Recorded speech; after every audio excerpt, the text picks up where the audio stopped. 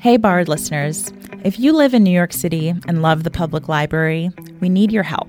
This past fall, our public libraries sustained deep mid-year cuts that forced an end of 7-day service and reduction of our materials and programs. We're now facing more budget cuts for the coming fiscal year. Libraries across the city stand to lose $58.3 million in funding. If these cuts are not reversed, we may have to reduce materials and programming yet again, including further reductions to our days of service. As many as half of all New York City libraries would be open only 5 days a week. The good news is you can help. Send a letter to city leaders telling them that you support the library. It's easy, it only takes 30 seconds, and you can do it now.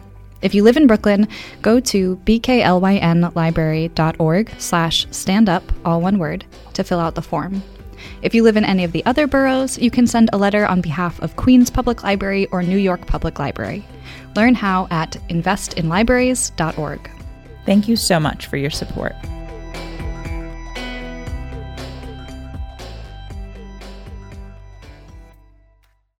Back in 2019, we did a borrowed episode about BPL's Business and Career Center.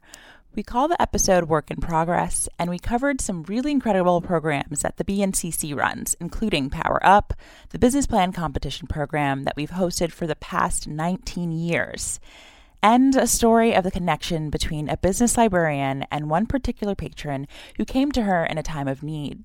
We also talked about the WPA workers who helped construct Central Library in the 1930s and 40s. We're going to play you that episode today. Since the episode was produced, the Business and Career Center space has been renovated. They're now located on the second floor balcony of Central Library with beautiful glass windows, meeting rooms, and many of the same wonderful staff you'll hear in just a minute. So if you have not been by yet, do stop by for a visit. And we have another reason for rebroadcasting this particular episode. We've just launched our first ever self-guided audio tour of Central Library. It's narrated by librarian Norman Erickson, who has worked at Central for over 30 years. He has lots of interesting and unexpected facts about the building's history. I am so excited to take the tour. Did you know that there used to be a giant book vacuum to transfer books from the below ground decks up to patrons? I am not surprised. Central Library is a really wacky place. So, after you listen to this episode, come visit the new Business and Career Center and then take our new audio tour of the building. There are QR codes placed throughout the library that will take you to each of the 6 stops on the tour, or you can take the tour from home. We've got all the audio, the transcript, the photos of the building from our archives up on the audio tour webpage. That's bklynlib.org/central-tour. We are going to link to that on our show notes page for this episode. Let's get into it. Here's Work in Progress, originally produced in June 2019. I'm Adra Aduse. And I'm Krissa Corbett-Kavoris. You're listening to Borrowed, stories that start at the library. Okay, Felice, I have an idea. I can't wait to hear it.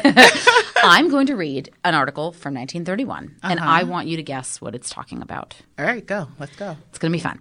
This is from the newspaper The New York American. Quote, practically all the boarded windows on the Flatbush Avenue side of the shell had been smashed, and the building had a more forlorn appearance than ever before. Boys who had been using the building as their own particular playground for months had ripped off the boards so that the pigeons might have easy access to the interior for nesting.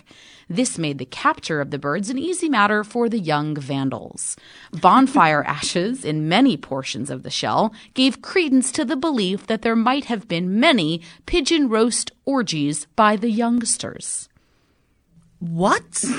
What? So the article goes on to say, quote, pigeons are now guarded 24 hours a day, 30 days a month by Works Progress watchmen. Quote, would you like to guess what building they're talking about? Well, there's only one building famous for pigeon roast orgies, right? Of course, everyone knows that. It's got to be that one. What are they talking about? It's Flatbush. It is Flatbush. That was a clue. That was a clue.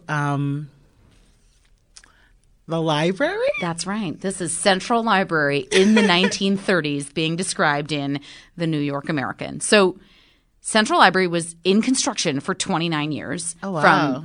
From 1912 to 1941, when we actually officially opened it to the public. So over the years, it was referred to as, quote, a hole in the ground, quote, that outlandish civic eyesore. Oh. I know. And, quote, the most expensive pigeon roost in the world.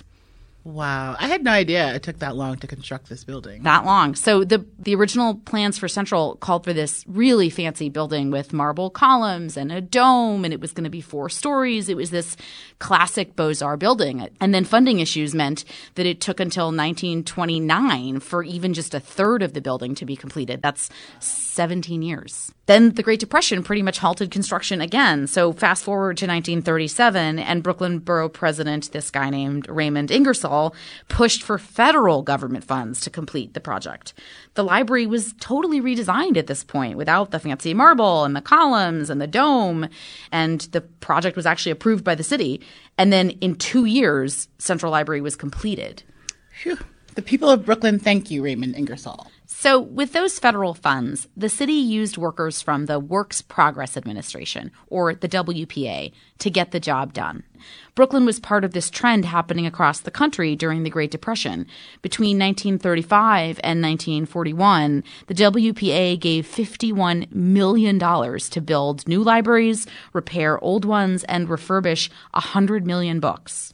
So a quick refresher on the WPA for those who might not know.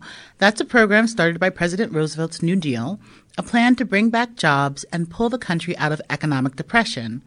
The WPA employed about 8 million Americans during the time it was in operation. No task was too small. Brooklyn Public Library's WPA workers were assigned to battle O fillers, and these were people who sit in libraries and pencil in the O's in books. That's actually a thing people do. So WPA workers sat there and erased the pencil markings in library books. During the 1930s, 800 new public library buildings opened across the country. Libraries became a refuge for the unemployed and for those seeking knowledge and skills. Libraries are still places that create jobs and help people find fulfilling work. Absolutely. And I have a great example of that. Okay, Krissa, now it's my turn to have you guess what this is. Okay, I'm thinking it is a competition between 2 librarians on who can reshelf books faster. Very close. That should be a thing if it isn't. It's actually a pitch competition organized by the library this past February. It was part of a program called Power Up, which is a business plan competition. Anyone in Brooklyn can participate, take classes at the library's Business and Career Center, and then submit a final business plan, like an outline for the business, to the judges. The winner, the person with the best business plan, receives $20,000 to start their business. So it's like Shark Tank at the library. It is exactly like Shark Tank. And Brooklyn's business plan competition was the first in the country at a public library. Based on the research from our illustrious librarians, yes. Those are the voices of Arcola Robinson and Maude Andrew. They run the Business and Career Center at BPL, and we sat down with them to hear about the history of Power Up. The program started during another time of economic stress. Here's Arcola. It was a result of the library's efforts to do their part in helping the city rebound after 9/11. A lot of people had lost jobs, weren't quite sure what to do, and at that time, I think the city as a whole was in let's help each other mode. Since 9/11, we've had a recession in 2008 where we've seen much of the same struggle for people who have lost their jobs. Entrepreneurship becomes an alternative for them. Power Up has been going for 15 years and has helped thousands of people understand what it takes to start a business. That cheering and applause I played for you a little while ago was from the final celebration for this year's competition. That was the night when winners were announced. Participants gathered outside the auditorium, chatting with each other and eating and drinking. Khalid, a previous winner of Power Up, was giving out ice cream from his new Brooklyn business. I'm Khalid Hamid, and I'm a part of a team, my wife and I, and we own a company called Island Pops, and we do West Indian themed frozen desserts. We were actually 2015 winners. The funds that we received from winning that year allowed us to get our start. Before we opened the business, I was actually a psychologist.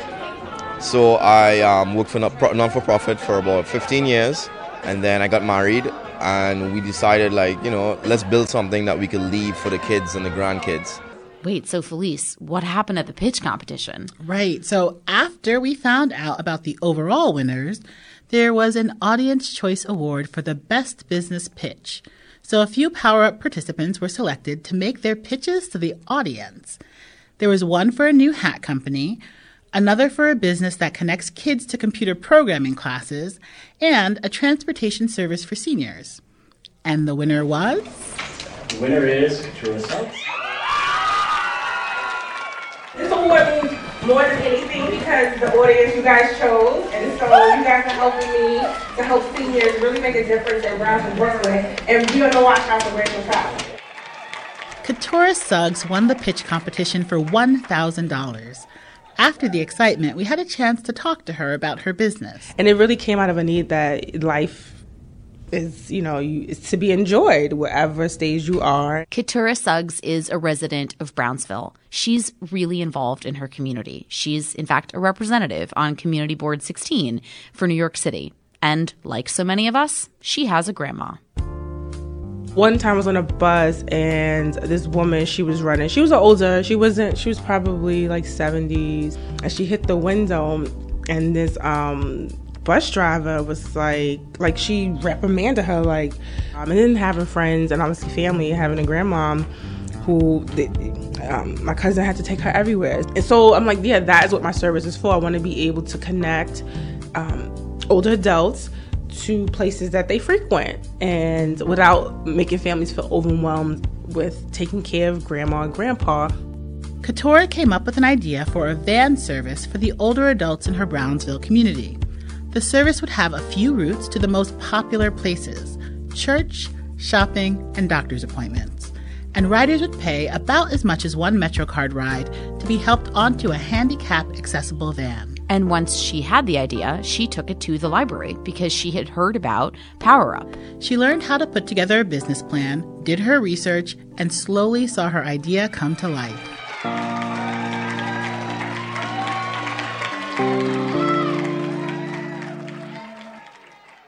Power Up is such an exciting opportunity. Sometimes, though, helping someone find satisfaction and success in a career requires something more than a competition. I find myself as a librarian, I'm always trying to answer people's questions. It doesn't matter if it's in my area of expertise or not, even when I'm out in the street and I just think, Natalie, stop looking at people because they're all, they'll ask you something. I have that look on my face like I'm ready to help. Natalie Canestra has been a librarian for 25 years. For most of that time, she has been a business librarian, which means she helps people with everything from job searches to preparing for the civil service exam, and she works one-on-one with patrons to do business plan research. The most important part of my job is the time that I spend at the reference desk answering questions. So when I'm sitting at the reference desk, I do my best not to be working on anything else. And I'm always keeping an eye on the room, who's walking in the room, who's sitting there already, just to see if they need some help. So I started at Brooklyn Public when we were still at the Cadman Plaza Library in downtown Brooklyn. So I was only there for a year, and sometime during that time I do remember Vanessa coming in. Vanessa Williams is a patron who started coming to the library a few years ago. Vanessa Williams is my name. I was homeless. I left my husband in 2014, and that's when I first came to the point of coming in more on a daily basis. I was searching for somewhere comfortable that wasn't dangerous. As you know, shelters are very dangerous, and my way of doing that was to seek out housing, resources, And so I would do it online, on phone. And of course, again, the library was a refuge to get information through the newspapers. At that time, I wasn't familiar with her circumstances at all. Most patrons do not open up with personal matters, and we don't ask. And, whatever is going on back there, I treat everyone the same and just try to help with an informational need in the moment.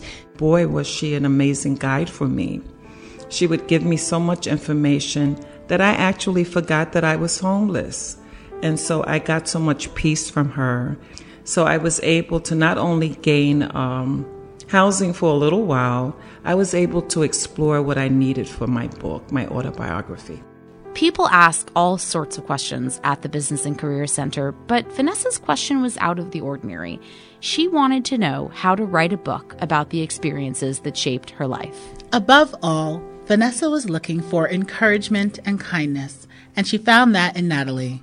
It wasn't just the information Natalie gave her, but the way Natalie treated her that had a lasting impact. Vanessa has a place to live now, and about a year after she first met Natalie at the library, she started coming to the Business and Career Center to work on her book. The library has been a part of saving my life.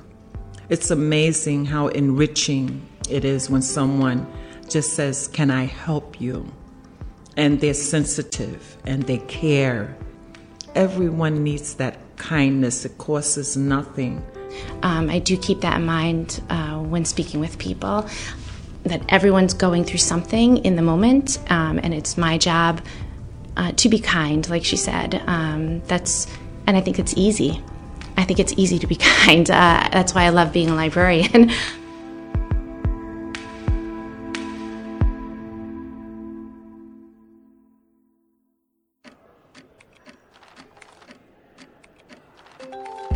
Next up is our book match segment. Business librarian Valerie Livingston has a list of books to help you change your career path or start a new business. I'm Valerie Livingston. I'm a librarian at the Business and Career Center. It's kind of a hidden corner in the Central Library. So I think when people discover our little library, then they realize how much there is to learn and to explore.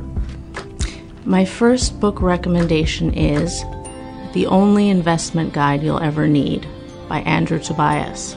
Tobias is a very good writer and definitely an irreverent, entertaining storyteller first, and then an investor.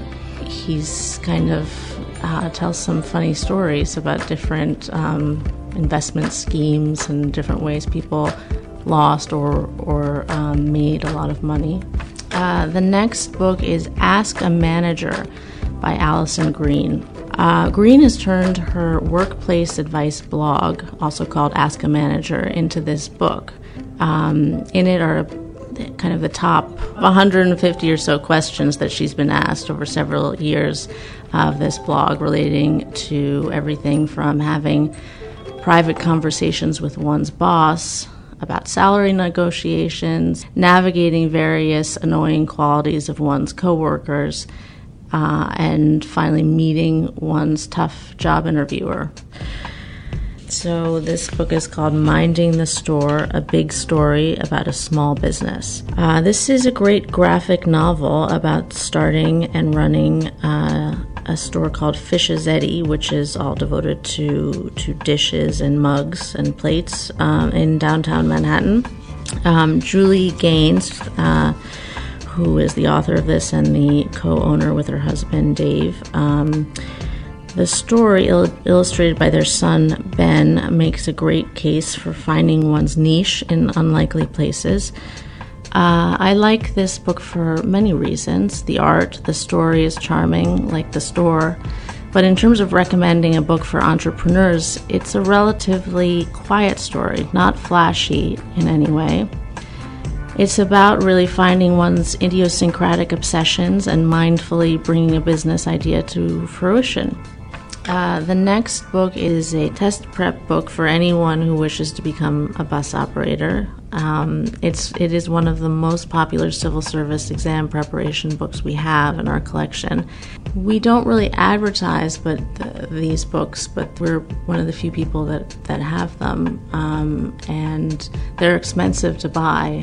Other popular books in this past book series are civil service exams for being a school guard safety agent, a court stenographer, a 911 emergency operator, an urban park ranger, a light maintainer, and one of my own personal favorites, hoists and rigging inspector. So many possible careers and lives, so little time. Borrowed is brought to you by Brooklyn Public Library and is hosted by me and Adjoa Aduse. You can find a transcript as well as the full book list on our website, bklynlibrary.org/podcasts. This episode was co-hosted by Felice Bell and Krista Corbett-Cavores and produced and written in 2019 by Virginia Marshall, with help from Fritzi Bodenheimer, Jennifer Prophet, and Robin Lester Kenton. Our music composer is Billy Libby. Merrill Friedman designed our logo. We replayed this episode in honor of our new self-guided audio tour of Central Library. Librarian Norman Erickson narrates the tour, and he has worked at Central for over 30 years and is compiling a history of the building. The audio tour is out now, and you can find it on our website, bklynlibrary.org/central-tour. The tour was produced by Virginia Marshall, Lucretia Neal, Jennifer Prophet, and Lori Elvove. Bard will be back in a few weeks. In the meantime, happy touring.